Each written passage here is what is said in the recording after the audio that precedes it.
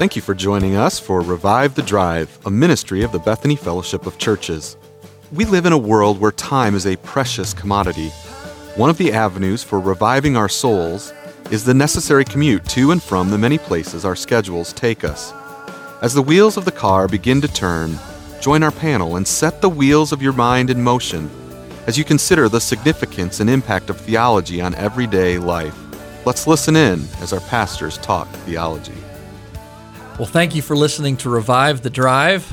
This is Rich Burkle, and I'm here with other pastors, Daniel Bennett and Art Georges. And this session of Revive the Drive deals with the topic of how to become equipped for ministry. We've been talking about ministry in the local church, why it's the responsibility of every member, why the church is so central to ministry, to connecting to God's eternal purpose for us in ministry.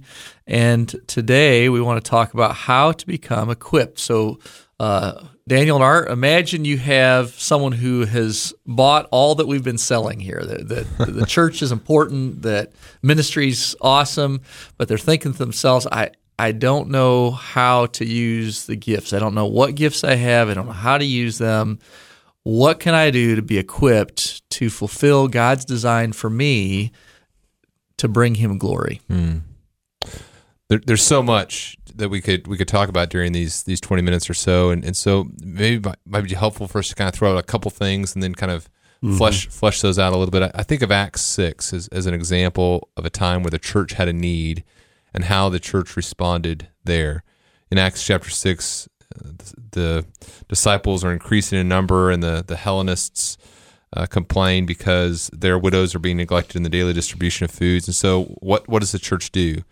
The church leadership comes together. They get everybody together and say, okay, we have this ministry that we're engaged in, and so we have a need for other people to be engaged in ministry. So pick out from among you 7 men of good repute, full of the Spirit and of wisdom, whom we will appoint to this duty. We'll devote ourselves to prayer and to the ministry of the word. And so they pleased the whole gathering. They chose Stephen, a man full of faith and of the Holy Spirit, and Philip, and he goes on and he talks about the people they set before the apostles, and the apostles prayed and laid their hands on them. And there's really a great progression there. There's, you see, first of all, there's a need. There's a need that exists within the church, a need that the people who are currently serving can't meet. And so sometimes the person says, well, I want to help in the church, and I want to do that really cool ministry that someone else is already doing. And we say, well, what's the need? And then how does the leadership recognize the needs that exist within the church? Yeah. And how does the Holy Spirit work in recognizing my gifts in a ministry through other people?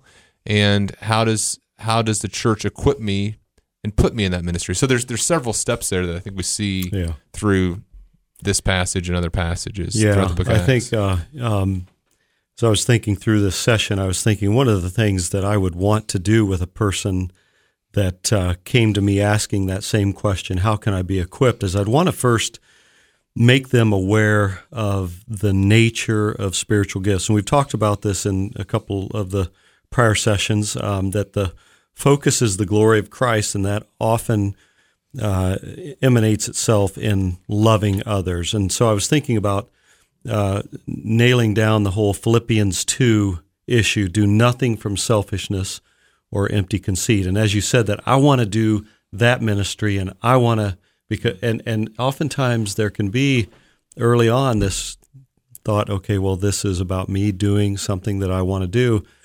No, it's about you ministering to others for the glory of Christ and for their good. And Paul says in 1 Corinthians 12 that each gift is given to each person for the common good. And so there's this idea that it's no longer about the individual, but the body. So would you say God tailors your gift for the assembly in which He's placed you, and how do you recognize that? Yeah, I do. But yet even more fundamentally, just to underscore the principle that, listen, okay, there's going to be great joy when you minister according to your giftedness. Understand that that's a given, but the question is, how is this a benefit to others? How are you using your giftedness for the good of others? Yeah, I think of the letter to 2 Timothy, because Timothy was a guy who needed encouraged, and he certainly had had been equipped. There was a process. You need encouraged to continue in that equipping and then in the exercise of that gift. And so first we recognize that it's possible for a gift to be, Paul's words, to be fanned into a flame, and so it's possible for a gift to kind of have be on the low setting of the stove temperature, and then it's possible to do some things that really fan that gift into a flame, so that it becomes a burning passion and zeal. And I think the second chapter, it has a number of principles there that connect to your thoughts about Philippians 2. Of humility and the focus on love for others, service to others, and the glory of Christ. But the first thing he says is, you then, my child, be strengthened by the grace that's in Christ Jesus. So we cannot be equipped if we don't have an intense communion and fellowship with the Lord Jesus. That's so good. And we need to be strengthened by his grace, because this is not something within us. It's not a seminary course or a Bible college course we take and then, okay, I got this, and now I'm ready. It begins with a life, because it's the sharing of the life of God with others. Yeah. It's not the sharing of my life and my information and my knowledge and my experience with you. It's a sharing of a real life of Christ. And if we don't have that life, or if that life's grown diminished over the course of our time, then we won't be strengthened. And then he gives this process about, you've heard me share in the presence of many witnesses, and now take that and pass it on to others. That it's very personal. So whatever equipping means for the people, for us, it's very personal. We have to connect with other people who know. And then he talks about the commitment. He says, you got to be a good soldier and set aside civilian affairs. And I think that a lot of people want to be equipped as sort of ministry on the side. Here's what's important to me, my hobbies, the baseball leagues, whatever else that's really first of importance. You can't. You really can't be equipped until you say, no, this is, while there are other things that are part of my life, this is my driving passion, so that I'm not entangled by these civilian affairs. And then lastly, I would say, this passage says, do your best to present yourself to God as one approved, a worker who has no need to be ashamed, one who rightly handles the word of truth.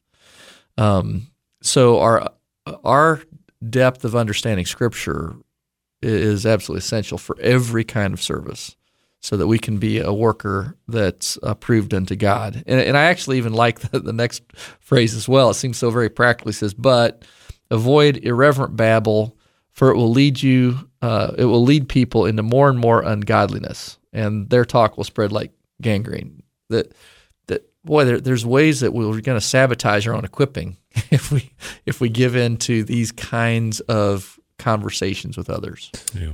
So there's positive things we do to equip ourselves. There's submission. There's prayer, seeking out the Lord, and then there's things that could derail us in that process of trying to do the ministry to which God has called us and trusted us. Just kind of going on that same theme there, Rich, in 2 Timothy 2, just a few verses later, verse 22. So, and therefore, flee youthful passions and pursue righteousness, faith, love, and peace with those who call on the Lord from a pure heart. Have nothing to do with foolish, ignorant controversies. You know that they breed quarrels, and the Lord's servant must not be quarrelsome, but kind to everyone, able to teach, patiently enduring evil, correcting his opponents with gentleness. God may perhaps grant them repentance, leading to a knowledge of the truth, and they may come to their senses and escape from the snare of the devil after being captured by him to do his will. And so there's things that a person who's going to be equipped for ministry must also avoid as they think about pursuing what God has entrusted to them. That's so funny how you read that, Daniel. You trailed off at the end when usually I'm going for that end, that they might be granted repentance and escape the snare of the devil. It was kind of interesting how you did that, and you're much more gracious than I am. I think maybe I'm not as excited about people I don't like escaping the snare.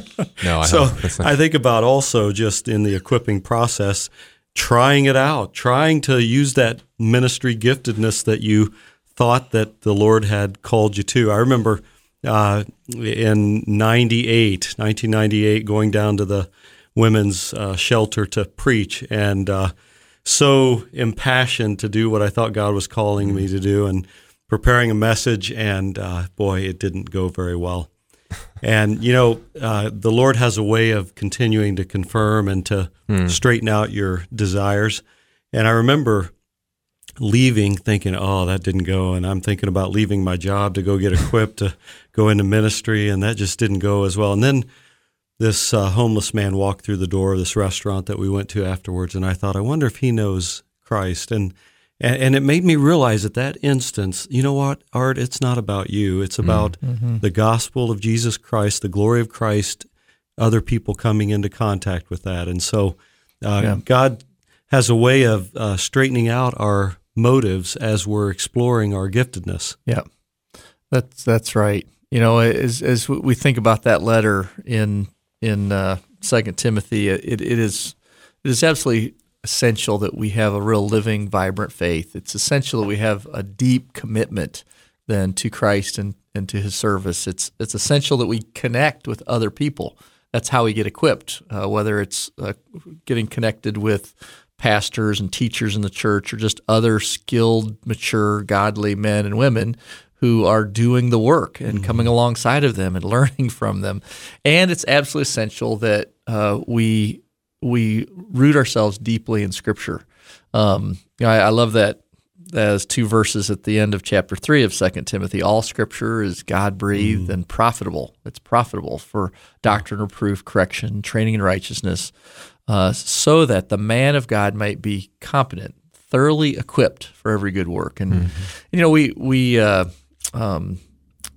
for most things, equipping is a lot of instruction from sort of a human authority, and in the church, though, our equipping really is from God. While God uses other people, it's an equipping by God, by His Spirit. And that's kind of exciting about the equipping process, that God's Spirit does that.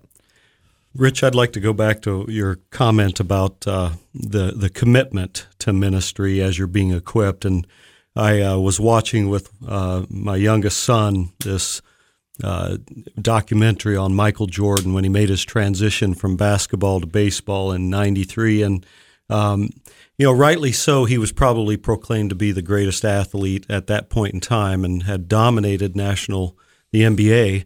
But he made a determination after the death of his father to realize his father's dream of playing professional baseball. But there were a lot of people that were angry about that because they thought, who does he think he is, just trying to step into the Major League Baseball scene? But the one thing that they said on this documentary is that Michael Jordan was the most coachable person as he was making that transition. He would go to the field earlier. He would stay afterwards for batting practice, for all kinds of coaching. And is that the same type of approach that we take towards ministry as we're seeking to be equipped? Will we let others speak into our ministry? Will we let others refine our gifts? That's such a key part, and I was mentored by just hearing that about Michael Jordan. Well, that illustration helps us to realize, too, that God creates us with different kinds of capacities. And it's our responsibility not to achieve some external sort of level so much as is to be faithful. That's what we're going to be called to account for is our faithfulness. So, Dr. Burkle, you did your doctoral work on preparing people for leadership and ministry. What were some of the things you found? I remember you talking about that study, and it seemed really interesting to me, some of the things you found in terms of what took a person from just kind of hanging out in the church to being fully engaged in ministry.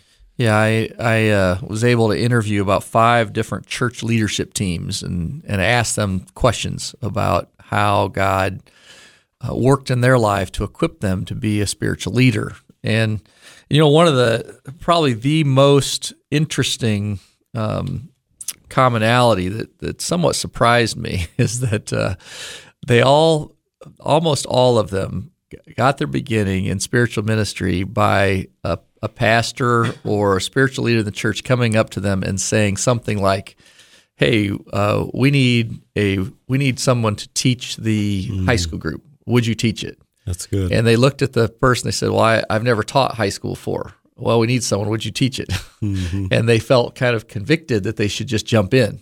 And And it was through that then, of course, they had no experience, they had no training, they really didn't have much of anything, but it was through that of just jumping in and exercising faith and then learning as much as they could as they go along that they became spiritual leaders in the church. And it's just interesting that was almost every person's testimony. That's good. And it encourages me, first of all, to say, hey, if you're out there and you see need, just jump in. Don't feel like you have to, again, have a graduate level degree before you begin. Right. Just begin and even do or things take that 3 spiritual are tests. beyond you. Yeah. Do things that are beyond your competency, because that is the way that God delights to equip us through our recognition that, man, I am way over my head in what I'm trying to accomplish, and it gives us an intensity to search the scriptures and to get prepared. Yeah. So